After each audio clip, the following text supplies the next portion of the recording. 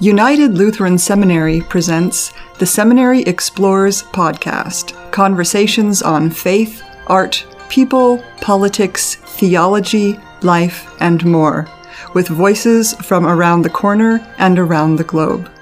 Good day. Welcome to the Seminary Explores. My name is Nelson Strobert, and my guest today is Dr. Kirsi Stirna, who is the first Lutheran Los Angeles Southwest California Synod Professor of Lutheran History and Theology.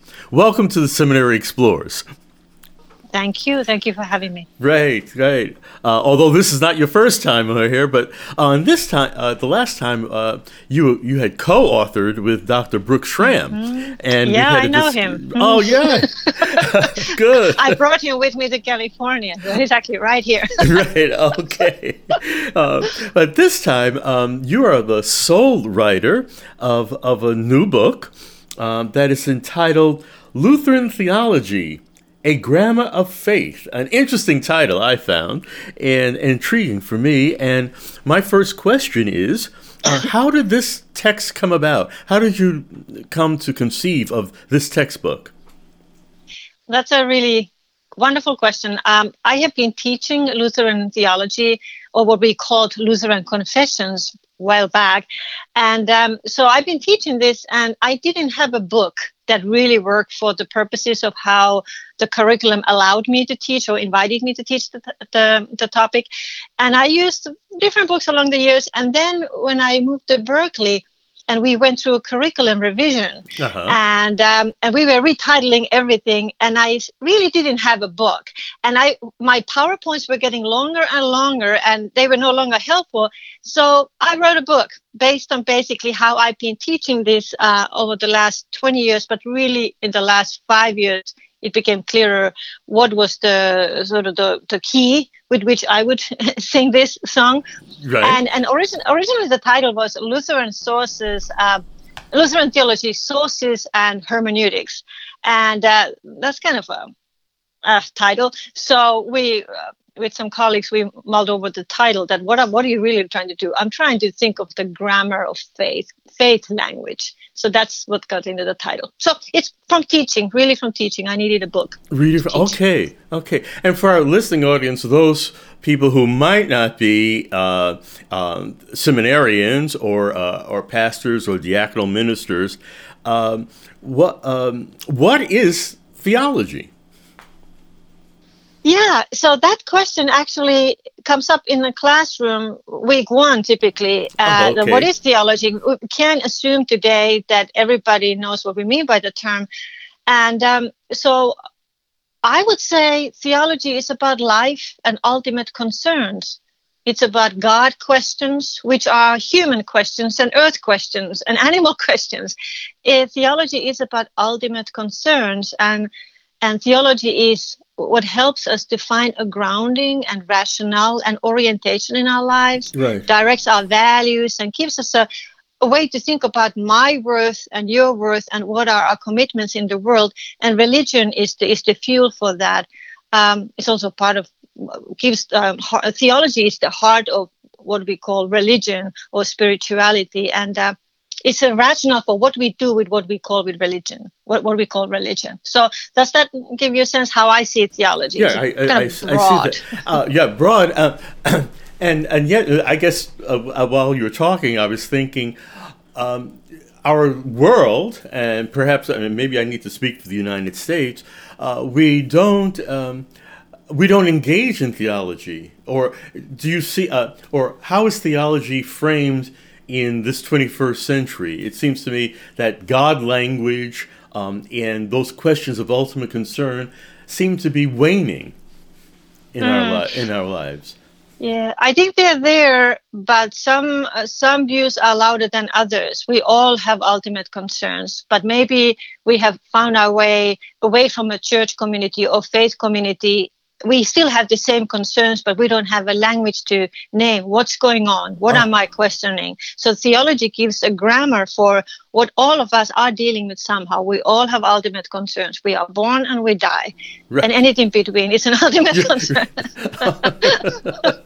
I see. Okay. Yeah, that's helpful. Then what do you see? I mean, because there are a number of theology books or basic theology books around. What do you see as unique to your text? Well, we could start with the cover. The cover is blue and it has wild birds flying over the ocean, and the ocean is kind of stormy. If you Google theology books, you don't see a lot of that. And there's a reason for that. What is most unique about this book is, well, me. I mean, every book is unique because of the author. And I'm a Finnish. I'm from Finland. I lived in this country for 30 years. And so the book brings both Finnish and my kind of American approach to Lutheran theology. So that's unique.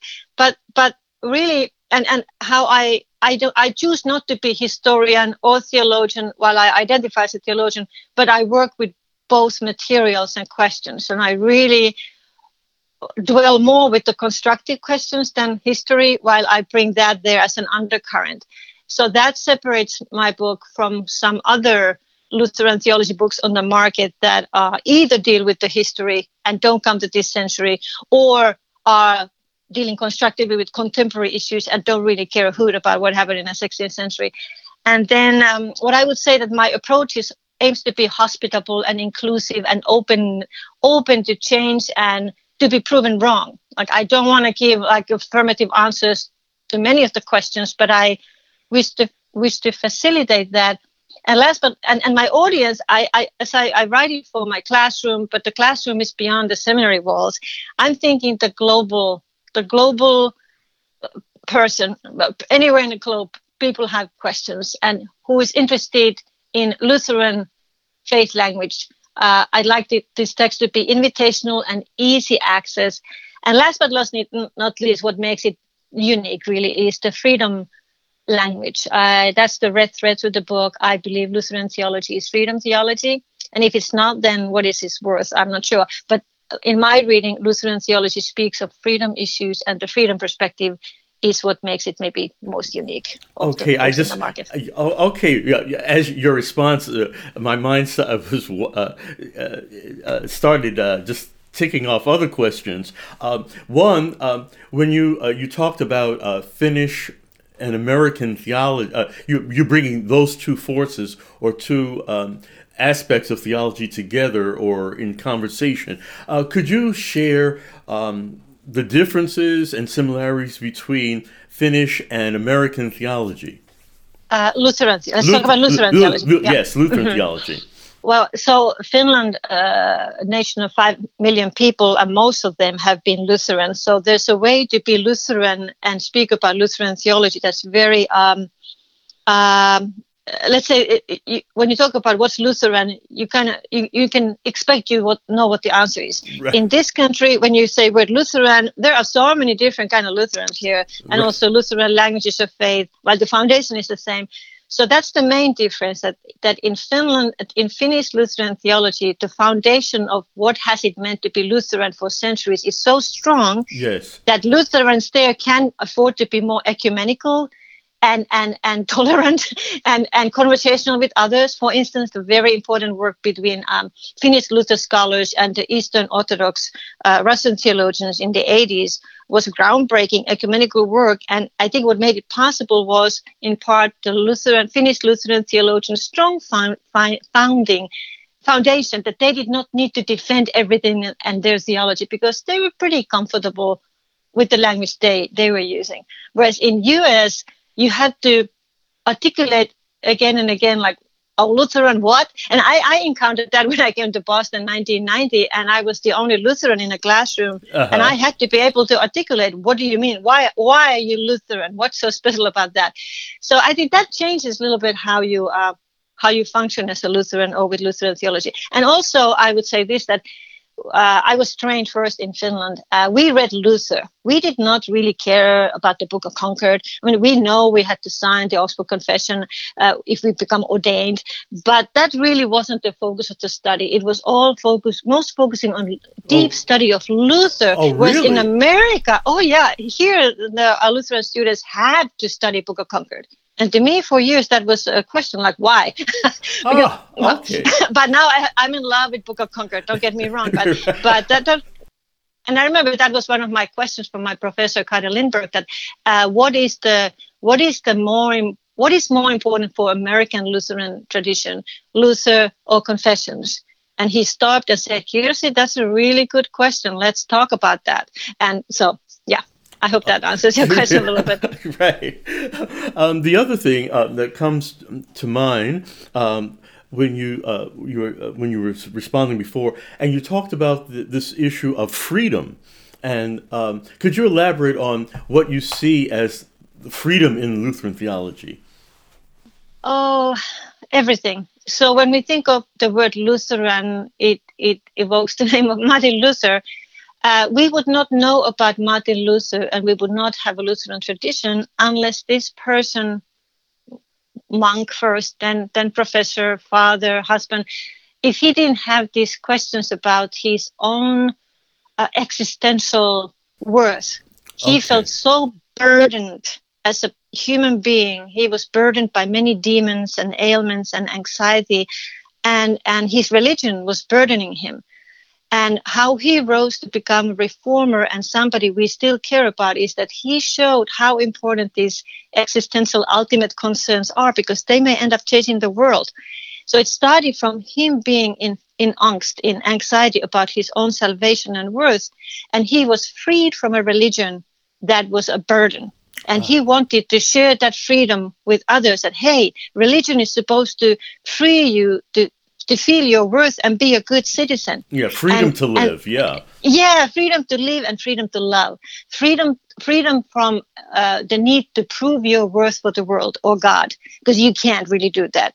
But then once you have that affirmation of your being free and a beloved child of God, then in Lutheran thinking, in Luther's experience, you are free to love others. And what that loving others means is to free others, do all in your power to free others.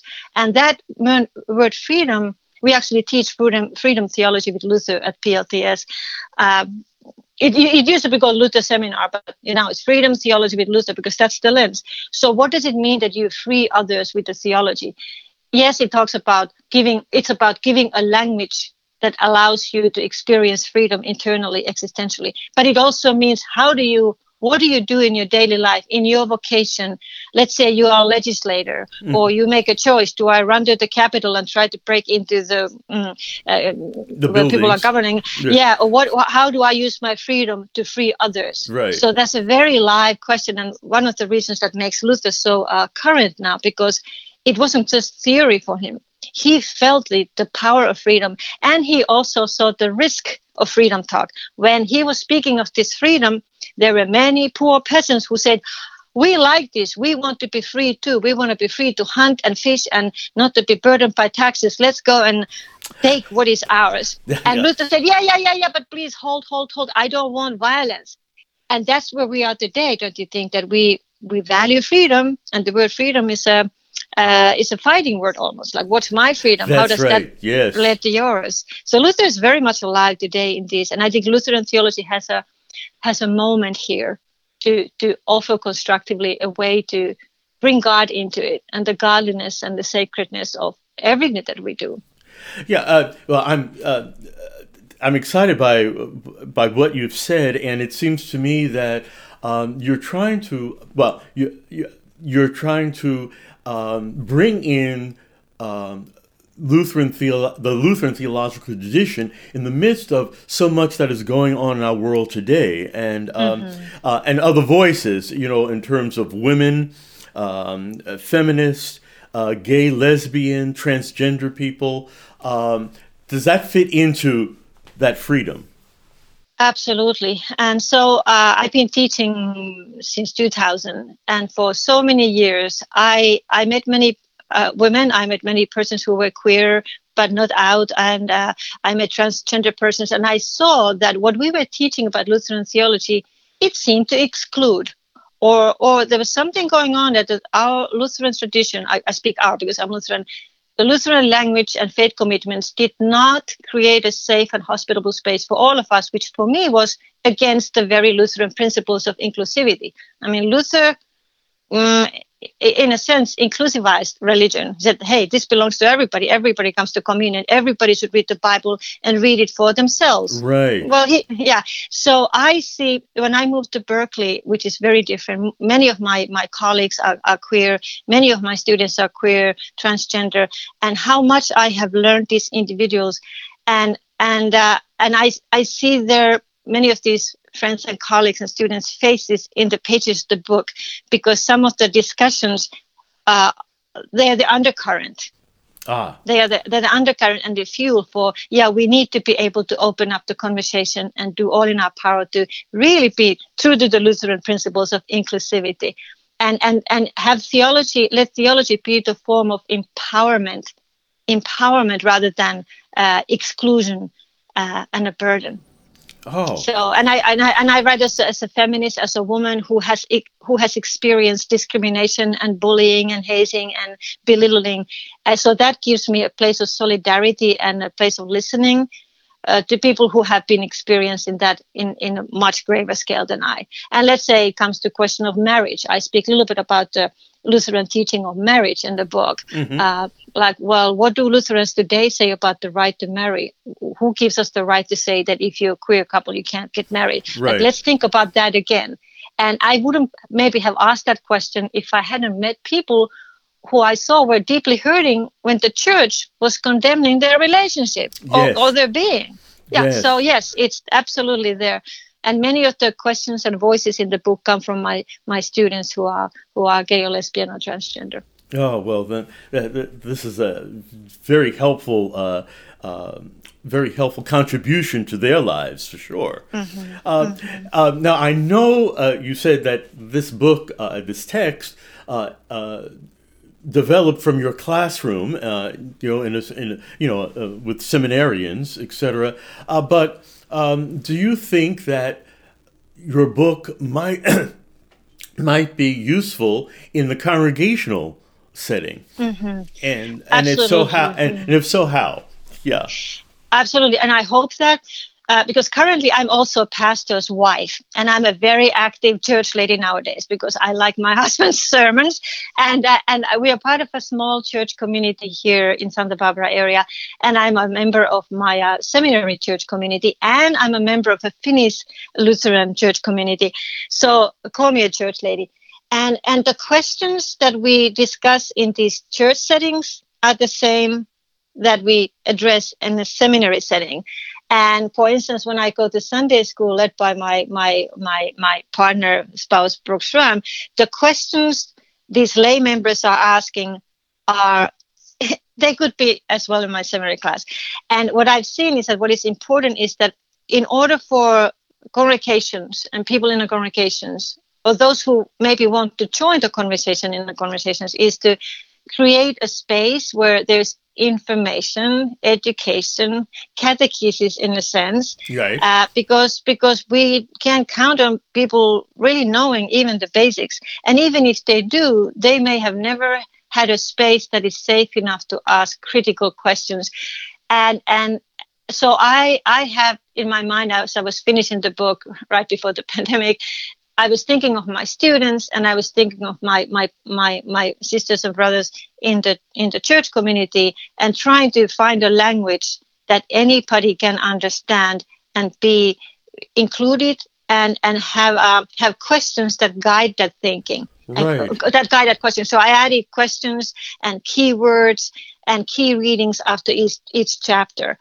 So this very easy book to use for, let's say, Sunday school. Said, hey, let's read chapter 3 about God and say what questions are here, and that will definitely spur more questions from the classroom, which is the whole church. Yeah, one of the things I noticed in your book, which I downloaded, was that the sources, I mean, you have a lot of resources at the end of each chapter for people to look at for further reading. That is very extensive and I think very helpful to the seminarian as well as to the person in the pew who wants to study Lutheran theology. And so I really appreciated that as I looked at your text. Yeah. And if you notice that, so there is a long list of readings recommended, but the footnotes are relatively skinny and deliberate. Because I realized that if I want a book to really serve the classroom, whether it's in a church or in the fields or on a train station or in a seminary room, the footnotes sometimes become an obstacle. Yes. They kind of, we may have a reaction to them. And also, I know so many Luther scholars and Lutheran theologians, most of them in the world are my friends. And so, well, if I quote one, then who do I leave out? So I decided I'm not going to quote anybody, except just a couple. But really, I also, if you look how many books have been written on Lutheran theology, and who are the authors who have been not published yet and who have been published, there is a certain gap. And for instance, not many women have written book-length treatments on Lutheran theology. Right. Not that they have not wanted, but they have not gotten the contract. Now, why is that? And so, or I have currently a student who is writing on Luther, queering Luther, reading Luther's reading of Genesis from queer perspective. That is going to be an awesome book. So we're going to see more books coming that break the mold. So in my footnotes and resources, I wanted to list books that are really good, in my opinion, and that the students have found helpful, but be really deliberate of including women and voices that present a different perspective from what was known as the standard and the criteria with which we compare everything we say. Okay, wow. Thank you so much. Well, you certainly have made a contribution, and I'm delighted that we've been able to have this conversation.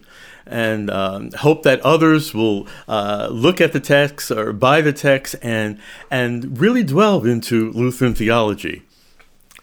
And so I appreciate that. Thank you so much. Thank you.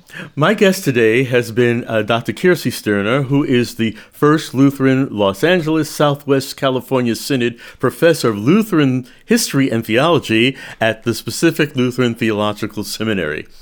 For the Seminary Explorers, Nelson Strobert, have a good day. You have been listening to The Seminary Explorers, a production of United Lutheran Seminary with campuses in Gettysburg, Pennsylvania and Philadelphia, Pennsylvania. We invite you to visit our website at unitedlutheranseminary.edu. Opinions expressed on this program are not necessarily those of United Lutheran Seminary or the Evangelical Lutheran Church in America.